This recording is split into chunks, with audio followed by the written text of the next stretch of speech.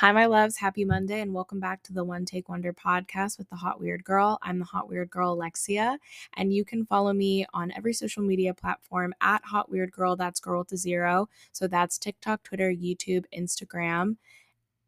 And did I forget one? Well, you can find me there if I forgot it. I'm really excited to have you here.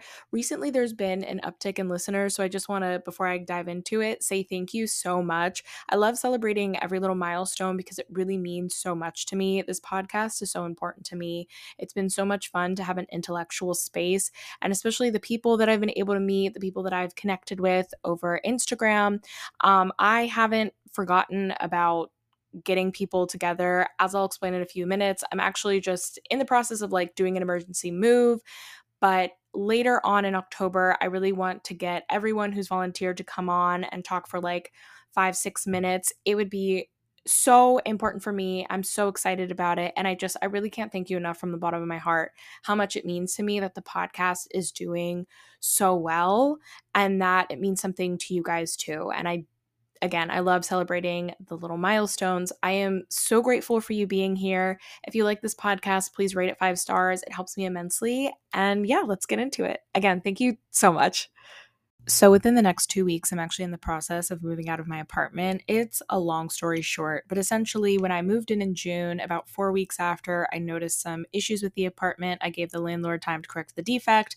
They couldn't correct the defect. I'm an attorney, so I know about the implied warranty of habitability in Pennsylvania, which is essentially just a clause that says, no matter what a lease term says, there are certain things that cannot happen in your apartment that prevent the apartment from being habitable up to certain levels of sanitation, structural soundness, et cetera, et cetera.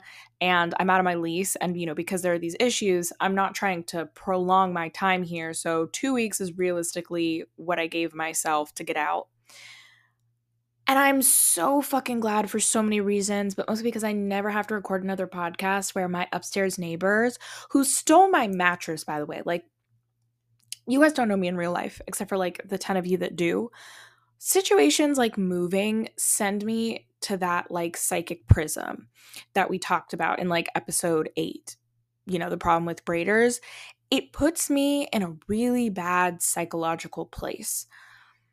And I come home to see my Costco mattress not there. And then they were like, oh, we took it upstairs. And I was like, but you've very clearly seen that my name, Alexia Blank, my shipping address is on the box, not your fucking name. And also, these people, the apartment complex has been trying to kick them out for weeks. I have no idea what's going on. The point is that this is my second to last podcast episode that I'm ever recording with these motherfuckers blaring shitty Morgan Wallen upstairs. It's horrible. I'm so glad.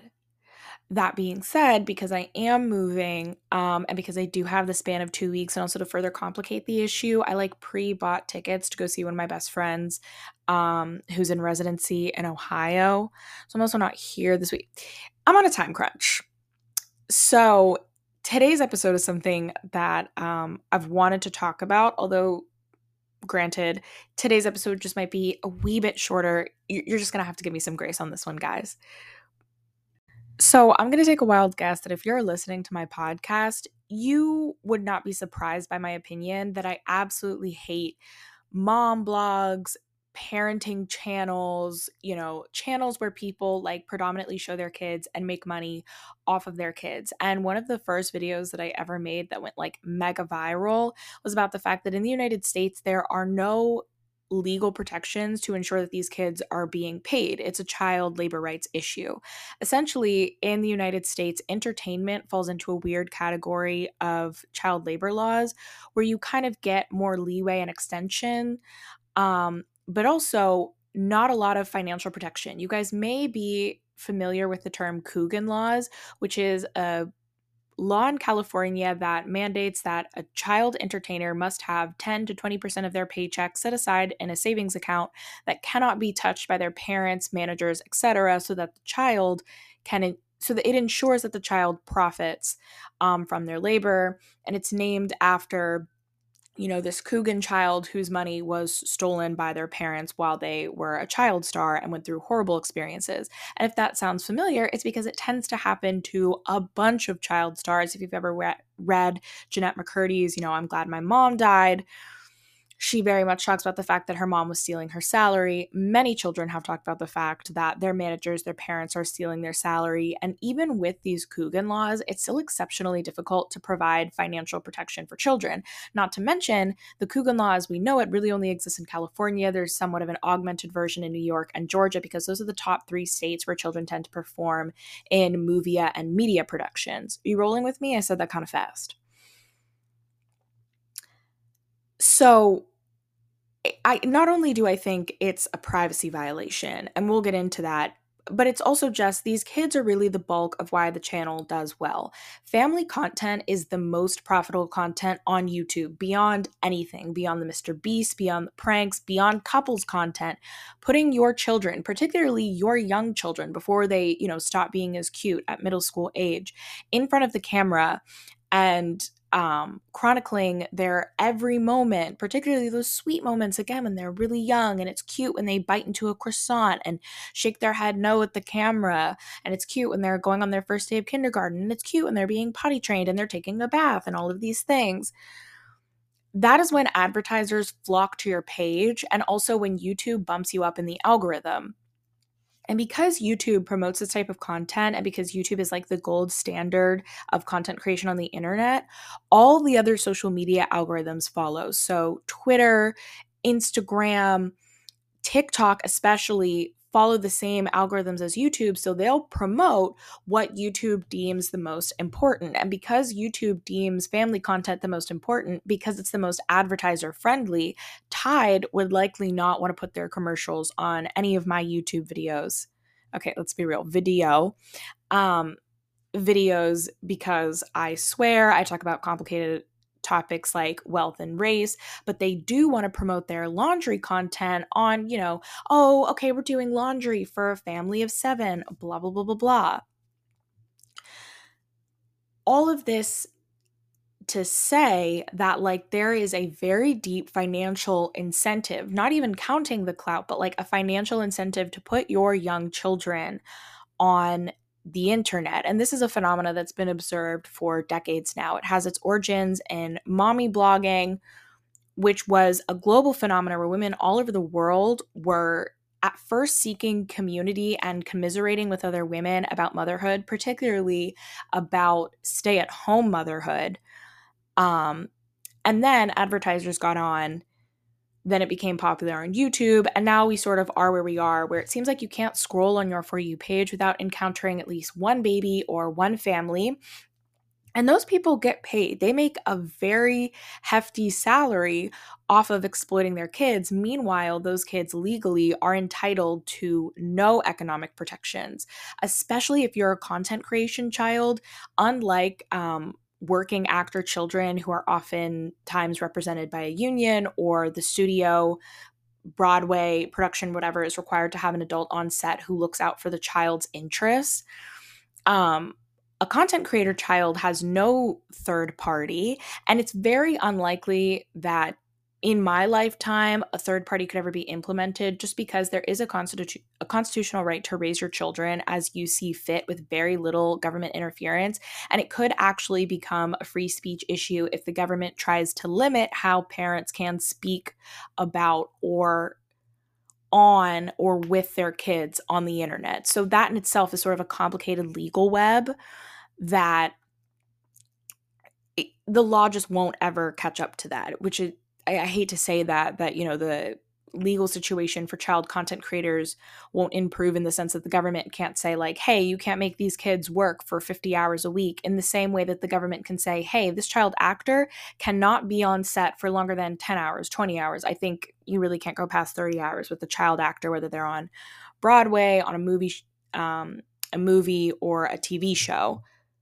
Like, I think all of it's disgusting, but because you are who you are and you're interested in this podcast, you probably agree with me. Like, I don't need to spend this episode convincing you Why recording your child taking a shit or putting their images of them in the bath, even though, oh my God, police have been saying since the invention of the internet that pedophiles absolutely use that as child pornography fodder. I don't need to explain to you why it is inherently exploitative to farm your child out for content, why it's weird that there are entire internet communities built around the personalities of these children, and why it's disingenuous that creators like Bobbi Althoff and Maya Knight, and Peaches McIntyre, well, not Peaches, we'll get to her, who originally built their platforms off of their children and jokes about being a mom and also their child's charisma, are now attempting to pivot into other lanes and not acknowledging that, like, really and truly, you have this audience because people had a parasocial relationship with your 2-year-old, which is disgusting. What I want to talk about is this very specific immersion of relatable parent content that I think reveals, again, how mean we are to children. And it ties back into an earlier episode where I promised a part 2 about how society is so mean to kids.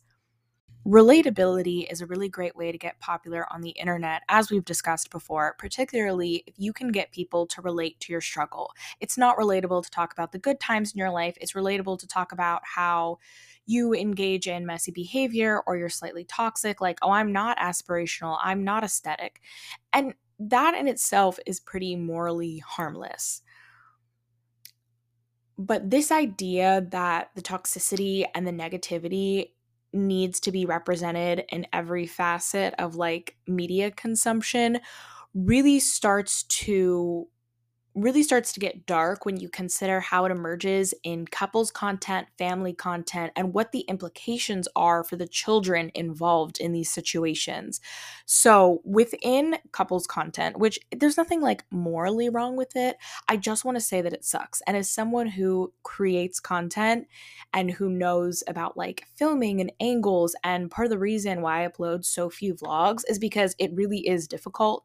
What you watch in a content creator's like 30-second, 1 minute, or even like couple minute clips about their hair maintenance or getting their nails done or running errands, like, it is slightly laborious to film, especially if you're trying to make it aesthetic and you have to make sure that your ring light is right, that you have the angles. Like, no matter how organic something you're watching online is, if it's coming from a person with a substantial platform who has a vested interest, whether it's financially, because they want the clout, because like me, and if you haven't gotten this vibe, like, I'll just say it bluntly, I am using my TikTok page as an avenue to further my podcast and my writing goals and other things so that I can still be doing something or use this as a launch pad 10 years from now.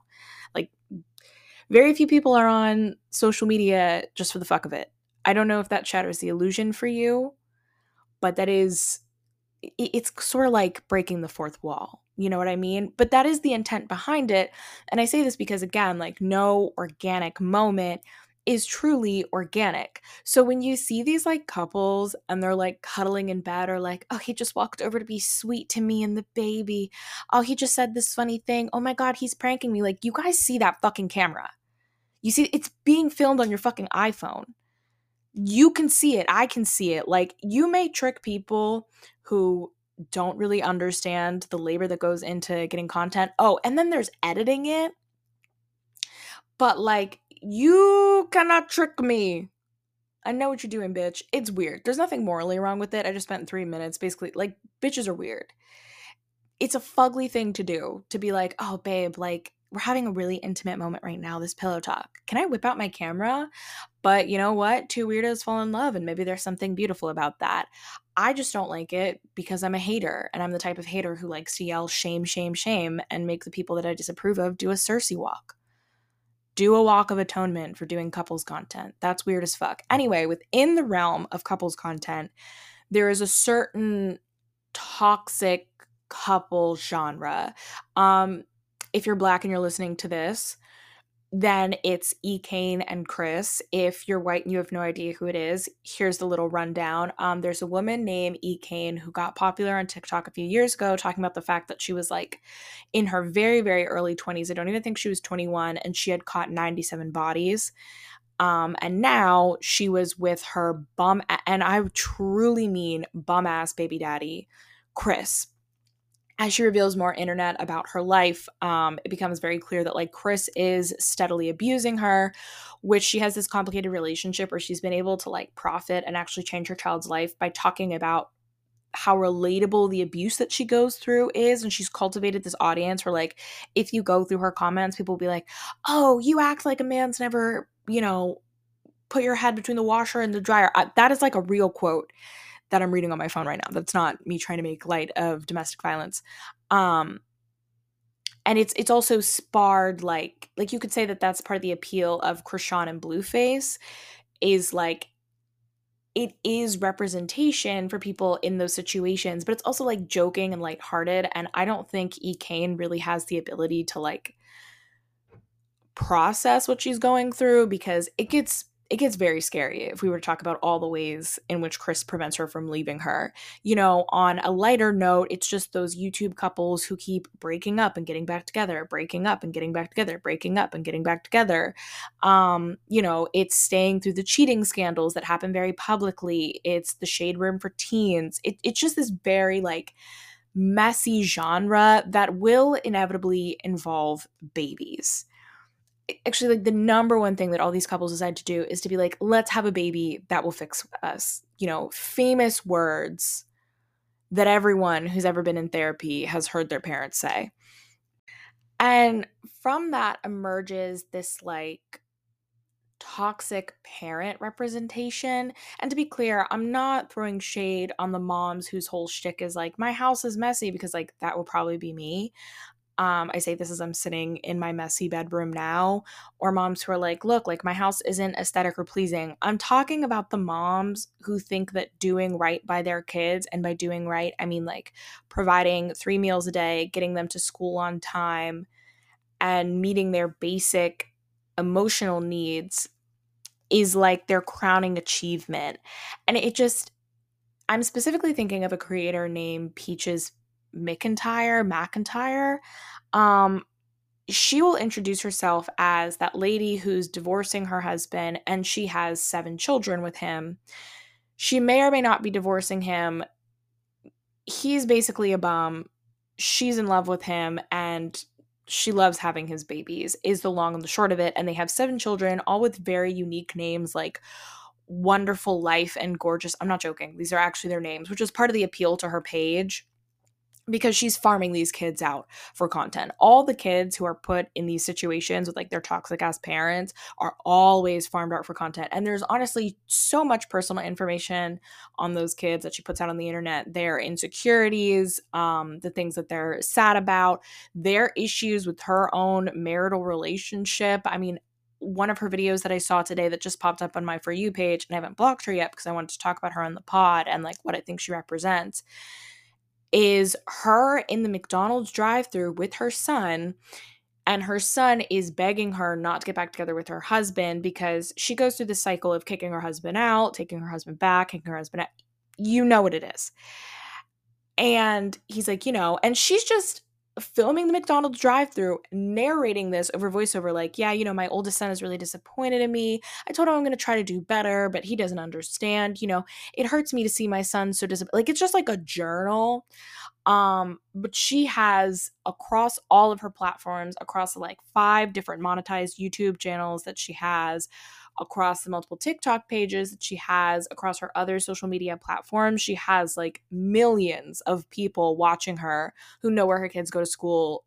She also makes a point to say her kids' first and last names in all the videos, so they're easily traceable. And she also puts exactly where she lives and how often she goes to Disney World. So that's safe and definitely won't have negative repercussions for those poor babies at all. she doesn't get her kids to school on time almost ever. And when she does manage to drop her kids, and they vary in age from like, I think, high school to newborns.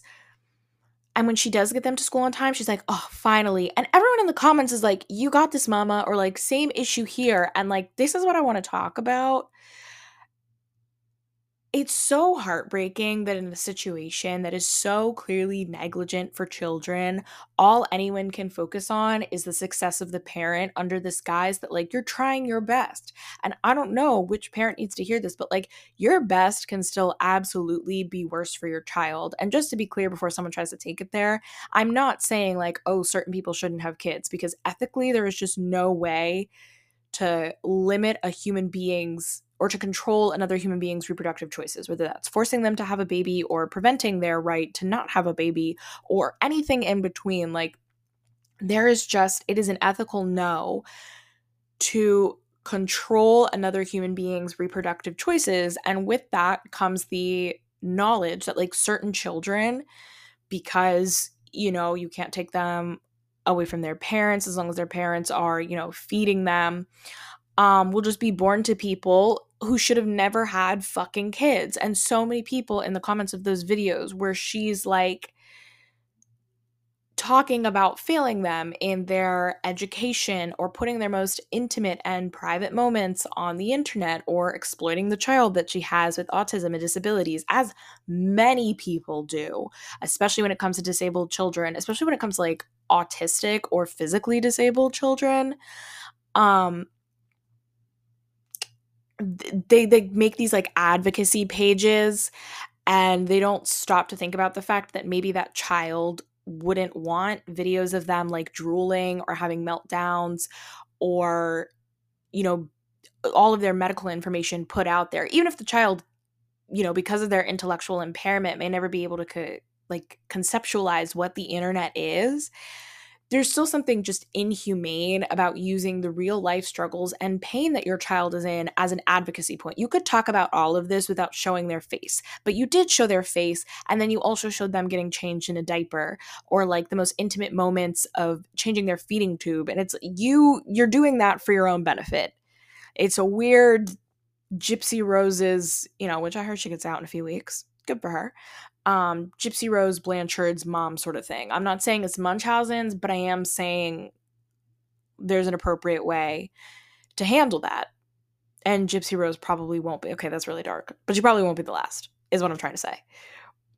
Scumbags need representation too. And I think in people like Peach, they find an almost absolution in this community that not just she's built, but other creators. I'm just focusing on Peach today because it's who I keep seeing across my For You page. If you've ever tried to search something up on TikTok, then it, you know, all their videos will come up for like the next couple days.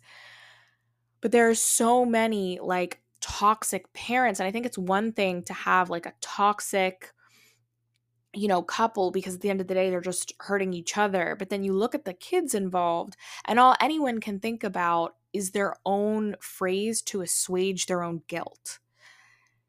What an evil thing to do to your child, to not only in your personal life treat them so terribly, but then to let the entire internet know that they're being treated so terribly. And like, what are the repercussions when they get older? There was a really good Teen Vogue article that was published in the past few months about children who had their entire childhoods put on the internet. And I have a mutual, and they talk about, you know, their entire childhood was putting on the internet, and they talk about this feeling of persistent and permanent violation, because even when that content ever can ever be taken down, especially if your parent gets like mega famous off of it, like there are fan pages about you and you can't even do long division. And unlike the children of the mega famous or the child stars, you don't even have the money. Not that the money would fix something, but fuck. Like, it would make a difference, a slight difference, when you consider the ways that they're being exploited. Like, I always think about Morgan and that random girl from Atlanta, and while I feel really bad what happened to her, you know, being manipulated by an older man, whether she's bluntly said it or not, it is very clear that her pregnancy was devastating in terms of where she felt like she could go in life. And if you don't know who I'm talking about, Morgan and the random man from Atlanta, essentially this girl got pregnant by who she calls the random man in Atlanta, and then she made a whole content page off of her and her daughter, and she shows her daughter in every single video because her daughter's really the selling point, and like basically how she's struggling as a young mom. And she could have done that all without putting her child's full name and where they live and pictures of their apartment and the daycare center, because it would be quite easy to figure out where they're located. And now this girl, who's not even old enough to say the word dada, will have a permanent record following her that she never had a father. But because everyone's so concerned with Morgan, the parent, well, she's doing her best and blah, blah, blah, blah, and you got this, mama, I think very few people are even allowed to stay. Oh my God, my neighbors, I'm gonna kill them. Like, how can you play music this late? How is it every fucking night? What do they do? And how has the sheriff not come and kicked them out? Okay, what was I talking? Morgan has put her child in a situation where she will be permanently followed by this. And because she's gotten so hugely popular and because people were making like merch and they were finding all of her half siblings and her deadbeat dad, like, I wonder how she'll be able to escape all of this and what it will be like to cope. And nobody gives her the grace to think about what the child goes through in that situation, because it's all about, well, they're doing your best. And just to say it again, your best fucking sucks. Bring back shame. You know what I mean? I know that I said that this podcast ended up being shorter. LOL. It's going to be a 25-minute podcast. Thank you for listening. If you made it to the end, as always, I love you so much. Please, if you're listening on Spotify, please interact with this podcast by leaving comment suggestions. It's always so helpful, whether or not it's something that I immediately address in my podcast, getting ideas of where I want to go. And it makes for really good, research projects, so that I have the knowledge to come on and just spit my little 30-minute podcast take. Seriously, it's so helpful. If you're listening on Apple Music, please leave a written review. It really boosts me in the algorithm. Please rate this podcast 5 stars. And if you know someone that would love to listen to what I have to say, please send it to them. It would help me immensely. Thank you so much, and I'll see you next Monday.